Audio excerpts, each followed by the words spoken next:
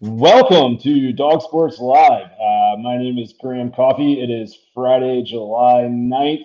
Many of you on the East Coast are probably about to head home on your commute, so we hope you will join us for a little bit of what we're calling dog stats definitions. Dog stats, of course, is my co host Josh Ancher coming to you live from FTMF Studios. I love it. Um, yeah, man. So we're going to talk a little bit about success rate, EPA, and explosiveness. Which, if you've been with us on this show or going back to our time doing the battle hymnal with Nathan from Chapel Bell Curve, you've probably heard a lot of talk about some of these advanced stats, but um, especially explosiveness, I think, can be really confusing because we hear people talk about offenses being explosive, but there's also a stat for that. So I'm excited for you to clear some of this stuff up. There's some of it that even though we've been together for well over a year now, I still don't feel like I fully have a grip on. So yeah, man, you want to get into it? Yeah, I'll get into it, and you just stop me if you got any questions and stuff. But thank you. Yeah, so the idea for this, I've done this before. I wrote a piece for Bulldog Illustrated, sort of talking about these numbers. A lot of the betting guys and certainly the analytics guys are breaking down games using a stat called EPA, and then there's success rate. So I'm giving just one more run through this, and so we can have it up there. You can look at it. So as I talk about this stuff, or if you read about other people, or hear about other people talking about it, you can maybe understand a little better. And again, my whole thing about metrics and analytics, it doesn't take away from the X's and O's or how you've watched the game. It's not sorcery. It's just another way to look at the game and crunch numbers. So without further ado, let's okay. So there's three main stats I'm going to talk about, and we're going to try to knock this out too, because we want to keep these short and sweet sometimes. So three main stats: success rate, EPA, which stands for expected points added, and explosiveness, like Graham was talking about. Those are the three main stats. There are many other ways to filter and tweak and some of the stats defensively, offensively, or per player, per team. But these three are the sort of the building blocks for sort of the analytics of it. All right, so success rate is just basically how a play is deemed successful if it gains 50% of the yards to gain on first down, 70% of the yards to gain on second down, and 100% of the yards to gain on third and fourth down. You'll often hear about this talking in terms of efficiency, offensive efficiency and stuff. So obviously for offense, a high percentage of successful plays or a high success rate is good. And defensively, you want to keep the offense on the other side of the ball from having high success rate on plays. So again, like for instance, my example that I always use for this is a 11. Like for instance, Todd Monken last year talked about his explosives in plays, and we're going to talk about explosives later on. But he described what they want is 12-yard rushes or 20-yard passes, and those are their chunk plays. But analytics guys talk about them a little differently. So, for instance, a 3rd and 17 where you've given up a sack on 2nd and 10, where you've had two unsuccessful plays and you run a draw play for 11 yards or 13 yards, right? You're still 4th and 4. That play is not considered a successful play metrics wise, right? But again, if you look at the stat sheet, at padding that running back stats. So again, total yards per carry, all of that still matters, but a success rate is just another way to sort of, peel back a little bit. How am I doing, Graham? You following that? Yeah, I am. So I guess when you explain success, well, I guess when you explain these concepts, I think it's important to mention for folks like why are these three kind of different stats like so important? Why do we track them? Like you have a really good stat in here about success rate and how often the team that wins success rate wins a game. So maybe get into that a little bit. Yeah. Okay. So Bill Connolly is, I don't know if he's the creator but I think he's the grand poobah of, advanced analytics in football. And he's behind a lot of these numbers. His S&P or his SP plus ratings, or you'll see those a lot, especially preseason when you're talking about returning production, and it stands for sustainable and predictable. And they use this success rate as one of those. And a team that wins a success rate battle is what is the term used. Wins a football game 83% of the time. So that's huge. That's huge. That's a significant. I mean, again, that's going to tell you. Obviously, it doesn't show up technically in the scoreboard, but a team that's going to be more successful and more efficient success rate wise is probably going to be the better team that day and probably going to win the game. But it shows you how good this definition of success is. And I would imagine that, that 17%, there might be some fluke games, but also in that 17% might be, a 42 to 44%, success rate. So, but 83% of teams that win the success rate battle are going to win the football game. So, and if you're looking at these numbers and say you just see a success rate in a preview of a game, you can see like last year, Georgia was a very explosive team, but not high efficiency wise and not a high success rate. Even with JT Daniels, we only got to about 46% success rate on those plays. And if you look at that, that Mississippi State game, you'll see there was a lot of great big plays, but we struggled on a lot of downs and had a very kind of low success rate in those games. Again, same with Stetson Bennett.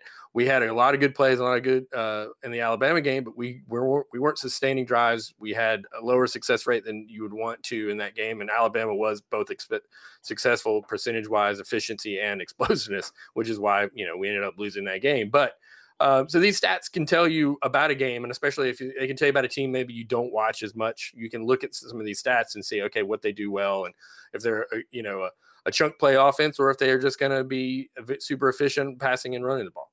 And also these are broken down by running plays, success rate running, success rate passing. It's just an important stat to think about as you're looking at, and also tracking Georgia Bulldogs. And so we'll see. Where can people get this data if they're interested in digging more into it? I think Bill Connolly is going to talk about them a lot on ESPN. And you'll see a lot of Football Outsiders use this stuff. They actually do this in the college and pros. The pro stuff is the actual formulas are a little different, but Football Outsiders use it. A lot of the betting guys that use it, but I use a site called collegefootballdata.com, and they scrape data. I don't know how they do it so fast, but almost instantaneously after a game, they're going to show these in terms of these analytics box scores. So you'll see that, and I'll link to it at some point, but yeah, collegefootballdata.com @CFB data on Twitter. And those guys talk about a lot, and a lot of guys I follow, that do it, that talk about this stuff. Parker at Stats of War, who's a TCU guy and a statistician. He covers it strictly from analytics and is a great follow on Twitter, and you'll see him a lot on Twitter talking about these stats. So, if you don't mind, I'm sorry, did you say what constitutes a successful play? Yes. 50% of the yards. And I'm going to show you a bunch of plays in this Auburn game, which is one of our best offensive games. And these are all 1st and 10s, 5-yard plays, right? So this one's a end around. There's a pass in there.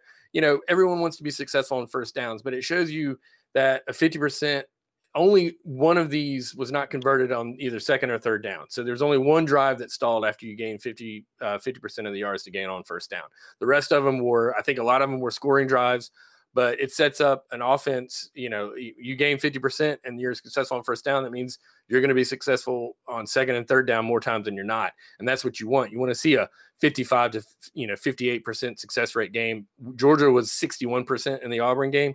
Let me see, let's flip back here. So before we get into that next stat, but yeah, all of those drives were set up by being efficient. And also there was a pass in there's running the ball. It's, analytics people sometimes want to pass the ball because it is a higher, efficiency in terms of yards per play and stuff. But you've talked about this a bunch. Monken is an air raid guy or a spread guy, whatever you want to call it, but he still depends on running the ball successfully. And he's still probably going to hover around, a 50-50, pass run rate. Right. Yeah. And I mean, looking at the kind of some of the advanced box score from that game, I think it's probably, well, we can get into this a little more with explosiveness and EPA, but a lot of this stuff centers kind of around, field position, right? And yeah, absolutely. Yeah. Where you perform in the red zone when you do have scoring opportunities. Right. I mean, one of the stats that Connolly talks about in his 5 factors in football, which is it's actually in SB Nation. It's still up. Yeah. It's from 2014, but the 5 factors is field position and scoring opportunities are another one of those metrics. Maybe I'll do another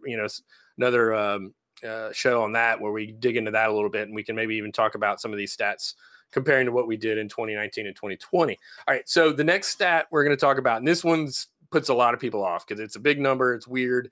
But let me just try to explain it one more time. Expect EPA is, I always describe it. Success rate is binary, yes or no, right? A play success or is it not? It's pretty simple, Right. pretty easy to understand. Well, EPA is expected points added, and what the guys that have developed this is they've taken a zillion plays over going back as far as they could, and they've scraped play-by-play data, and they've set up each play on the field, down, distance, and field position, and judged how many times it led to points, right? So, and then so they calculate what that expected play would add to points based on your down, distance, and field position.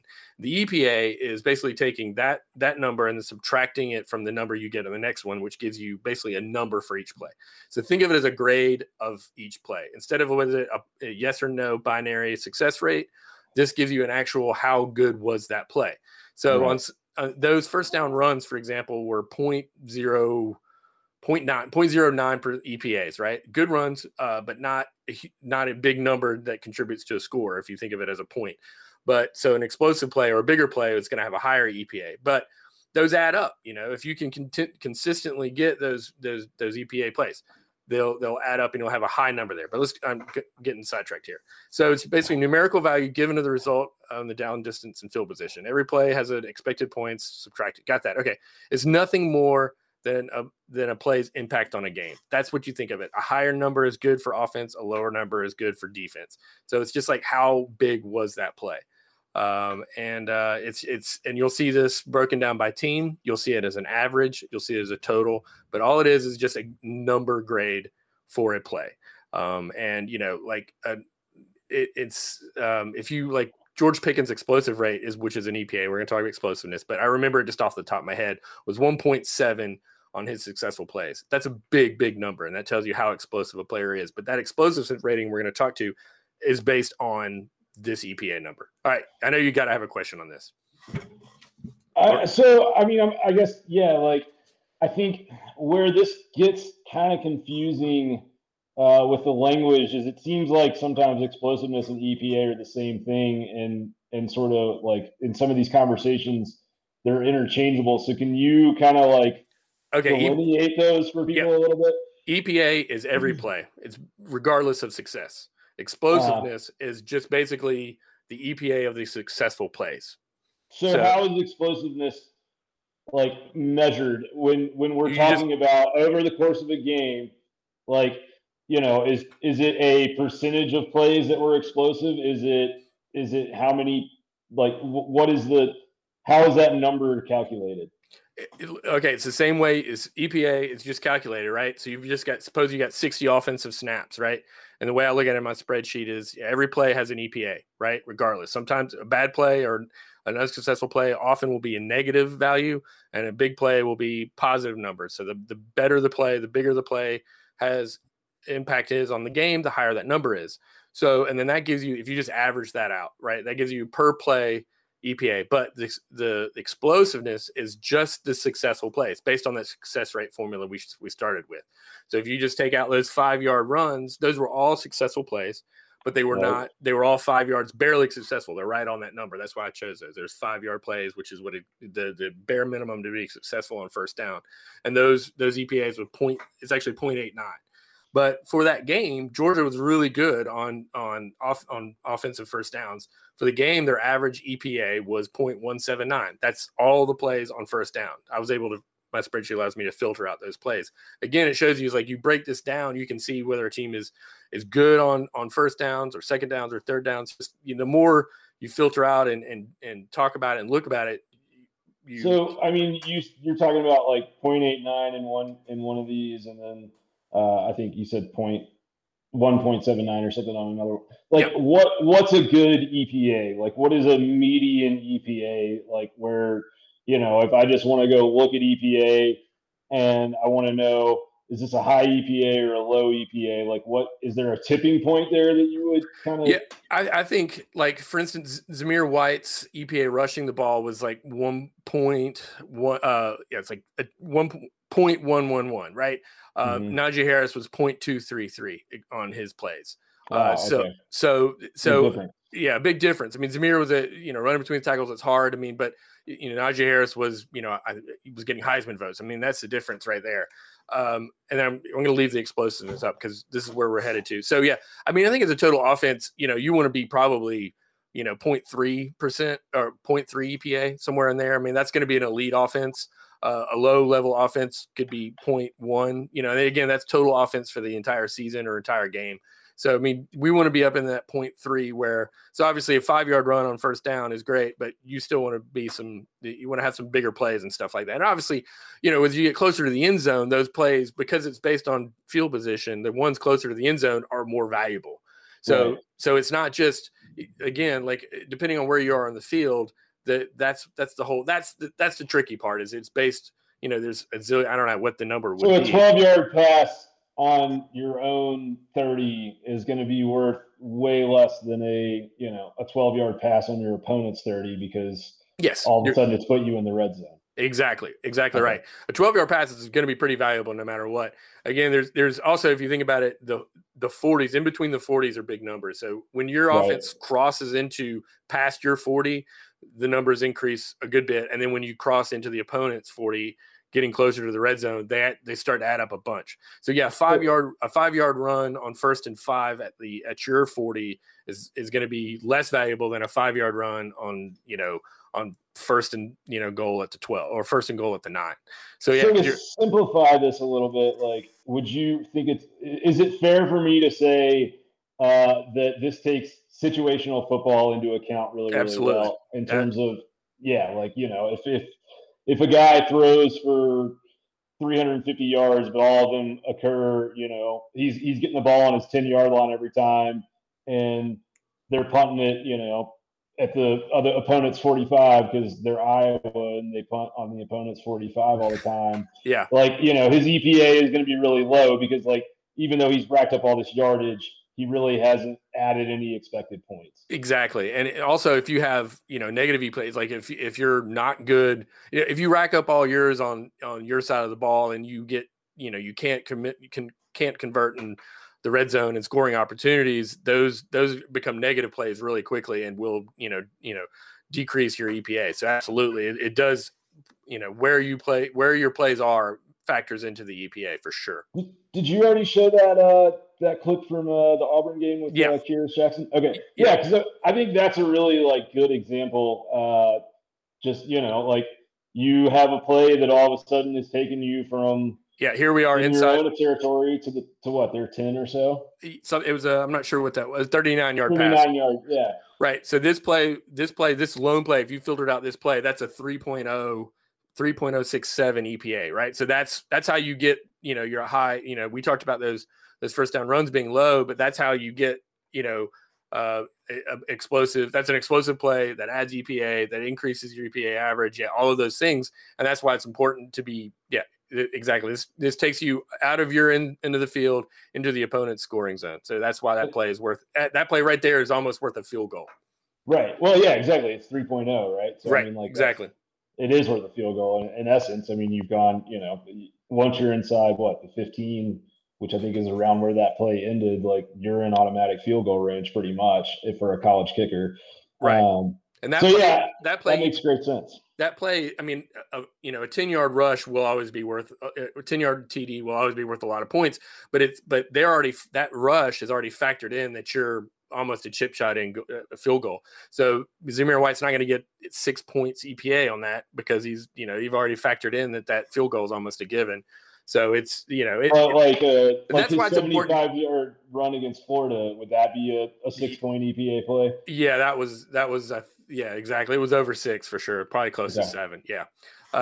If you'll remind me, I'll tweet that and put it in the tweeter thread. That's listening to the tweeter thread. Okay. So now we've talked about explosiveness. Everyone wants to know about explosiveness. And the one thing talking about Todd Monken earlier, what he described as explosive plays were 20-yard passes, 12-yard runs, which is fine. It's just totally different. It's a percentage of plays. They're tracking their team. And I think it's important to understand that matters to them because they're really looking at one team. But if you're looking at all of football or all of, FBS football, you got to be a little more, you got to look at it a little differently and stuff. So analytics guys look at the EPA and success rate, right? We've talked about those, and it's just how good are your good plays, and that's your explosiveness rating. It's the same numerical value as EPA, but it factors out your bad plays. And that seems cheesy, but that's what it is. It's just how good are your good plays. So, for instance, if you factored out just the successful plays for George Pickens, it was like 1.7 EPA, which is huge. It's he's one of the most explosive players and not on the Alabama team last year. So, and if you looked at Georgia's explosiveness rating last year, we were actually the most explosive team, but that tells you how good our good plays were. And that's what, kind of like what everybody said. Lutarsi said it. You said it. Everybody on Twitter said the plays were there, that Monken schemed us open.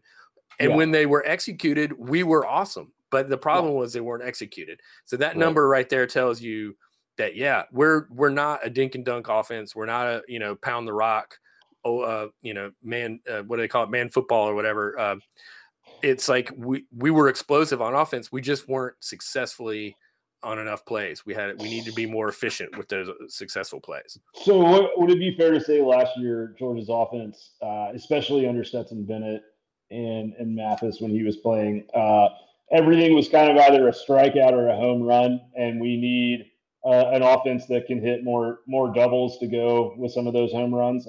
Just exactly. I mean, of move course the ball. Right. And you got to execute and you got to be efficient. Efficiency is a term that's used a lot. And that's where, your explosiveness, you can say, oh, well, Georgia was more explosive than Florida and Alabama. We were, but they had a lot more successful plays. And so that explosiveness rating may go down a little bit, but they were close to us explosiveness and a lot more. We were at 40% for the season, I believe, or 42%, and they were close over 50% successful on their plays. So that's where the elite offenses live. They would live at a 1.6 EPA explosiveness rating and 50+% success rate. So and here's an interesting thing. I'm going to try to do this and look at it at the same time. So here's a first down run. A first down pass it was a negative EPA. It's not successful, 4-yard play.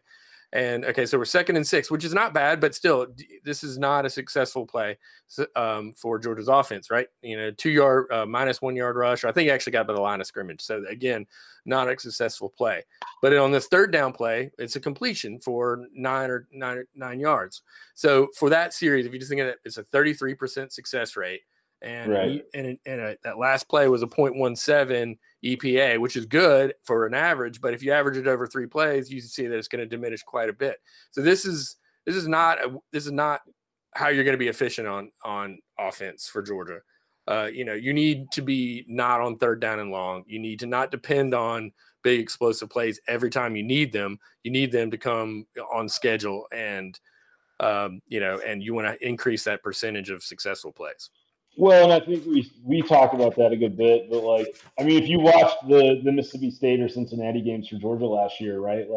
What did we see? We saw for at least a half to 2/3 of the game, Georgia run the ball up the middle into a stacked box on 1st and 2nd down for a yard or two, and then on 3rd down, Daniels would hit a nice pass and move the chains, but if Georgia can kind of get out of some of that, I guess a little more scripted routine of run, pass, and mix things up a little bit and take some of those shots on earlier downs, you're saying that, that success rate can rise and maybe that explosiveness goes down a little bit, but the overall health of the offense is way better.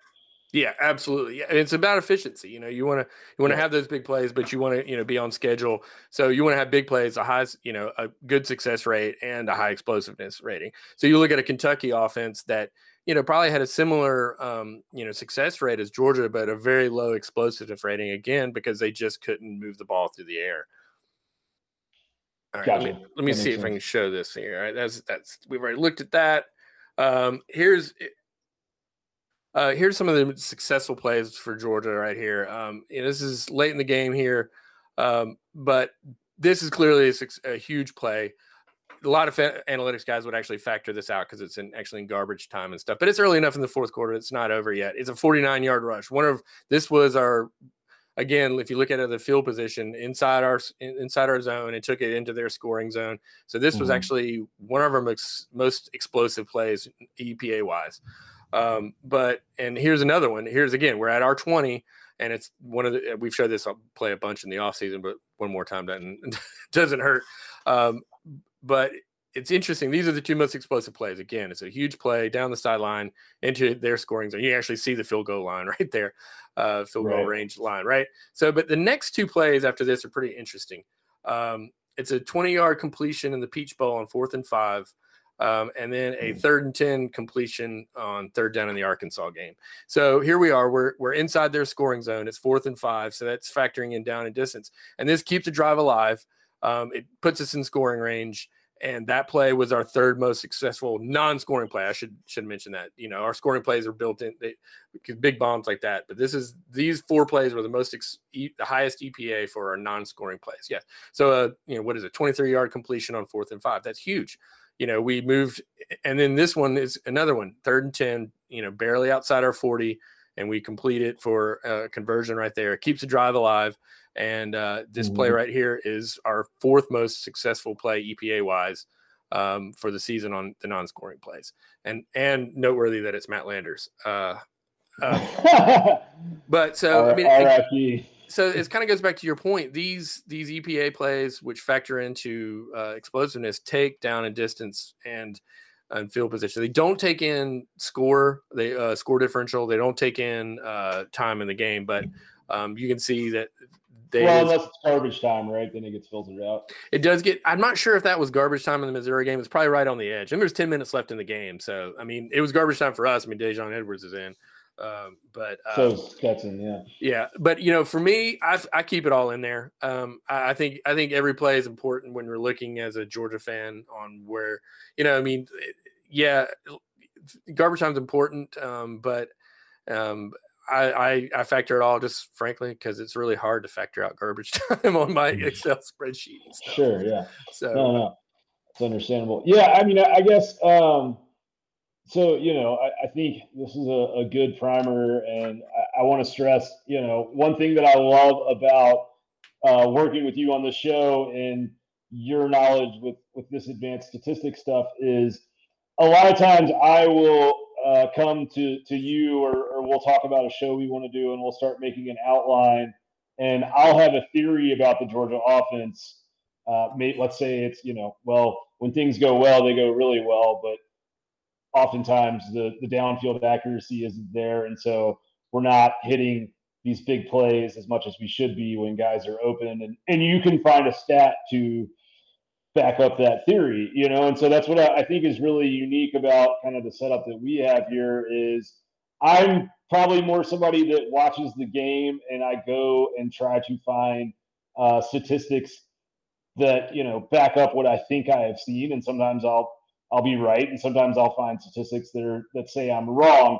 But you I think kind of approach it from the opposite direction of here are the statistics. So let me see if that has laid out true on the field, and obviously it has because the statistics are that way. But I think this is a wonderful asset for us to have kind of going into the next season. This is all stuff that makes you a smarter football fan, right? Yeah. And if you want to gamble on college football, which a lot of you want to do, and which I want to do, we're going to be using these to help. Yeah, totally. Yeah, and this is some like success rate. Whoever wins the success rate battle is going to win the game 86% of the time. You will take those odds any day. I think it's just one more. It's another facet to look at the game. And you don't have to crunch the numbers. You just have to know what they are. And I like doing it a lot. And again, yeah, it's absolutely right. You look at something differently and you bring the analysis on the field, and I can, talk about the statistics. I can tell you right now by just, I'm not a statistician. I just literally compile these. I'm pretty good at organizing them and sharing them with you guys, which is what I like to do. But I can tell you, like, for instance, one guy, we're going to do a show about it a little later, some of the players that we're going to be facing this year that are explosive that you may not like. If you filter out returning players, Treylon Burks is one of the best wide receivers, and he's not getting a lot of pub. And he, his numbers are good. I mean, they're just like a really good wide receiver. I think he's 800 yards receiving. But if you look at if you take a level deeper and use some of these stats, you can see that explosiveness wise, using these numbers we talked about, show you that he's one of the most explosive returning players in the SEC. And you probably hadn't heard of him, and I hadn't heard of him. But as I was scraping these numbers and crunching it out, he popped up because. So there's a little tease for another show. But yeah, you can, if you see these numbers and now you hopefully you understand a little better what they are and what they mean, and maybe it'll give you some insight to know what's coming down from the opposing team, or how to bet them, as we like to say. Totally. So I guess before I let we wrap up here. Is there a kind of benchmark with some of these metrics that if you're a Georgia fan, you should be looking out for during the season to say, like, this is where past college football playoff or national title teams have been in relation to some of this stuff? We didn't talk about it here, but I'll talk about it a bunch. But the number we want to get to is 2.0 yards per play. Net yards per play. That is I think becoming a bare minimum to be an elite college team. And that, again, that's offense and defense. But the number that instantly that we want to see right off the bat in that Clemson game especially is a higher success rate. We were exciting last year at the end of the year under JT Daniels. We had moments and flashes where we were exciting under the other quarterbacks, especially in that Auburn game. But that Auburn game, everyone remembers how good we were. We were 61% successful on offense that game. That's where we want to be. We want more of those games, and not, as exciting as we were about JT Daniels coming out in the Mississippi State game. It was a tight game. And that was because our offense was only successful 40 or 39% of the time. So right off the bat, look for a higher success rate on Georgia's offense, more plays, more efficiency, and all those other things will happen by themselves. But if you see, you can still win a game with a lower success rate. But again, we want to see a 50% success rate on Georgia's offense. And so that Auburn game, right? Like if you just remember it, like, why do we have a high success rate? Because it felt like every single first down, we handed the ball to Zamir or James Cook, and they got 6, 7, 8 yards. And, if you watch much football, you'll often hear on Saturdays or Sundays or Friday nights, an offensive coordinator's favorite down is 2nd and 2 or 2nd and 3, because you can call anything you want and you still have short yardage on 3rd down to pick it up. And so it's like it's just the situational football, right? That we keep kind of using that term, but opening the playbook up and not being under the gun of having to convert and being so far behind the chains at all times. Yeah, a lot of football guys that don't talk about success rate will talk about staying on schedule, and that's really honestly a very, very similar thing. It's like a successful play is going to be on schedule, an unsuccessful play puts you behind the chains. It's just different ways to look at it. Awesome. You got anything else for us before we wrap up? No, man. That was a little. I hope you guys got something out of it. We anticipated to be shorter, but I yammered on for 30 minutes. So I appreciate it, and stay tuned. We'll do some more of this. Follow Graham on Twitter at DogOutWest. I'm at dog_stats. I love talking this stuff. If you're writing or talk, dude, if you got a question, DM me. Hit Josh up. I love doing this. Yeah, exactly. I've got a whole bunch of stuff, and it's there to share it. And even if you're not a Georgia fan, I track the SEC pretty heavily and can certainly dig up any non-SEC stuff for you too. So thanks for checking us out. And we'll do some more of this. Awesome. Go Dogs. Yeah. Thanks for your time. Follow him at dog_stats. Follow me at DogOutWest. Follow the show at dogsports_live on Twitter. We just hit 400 followers, and go follow our man, Christopher Smith at CP Smith DB. He is the official ambassador of Dog Sports Live, and we are excited to be partnered with him. All right. Go Dogs.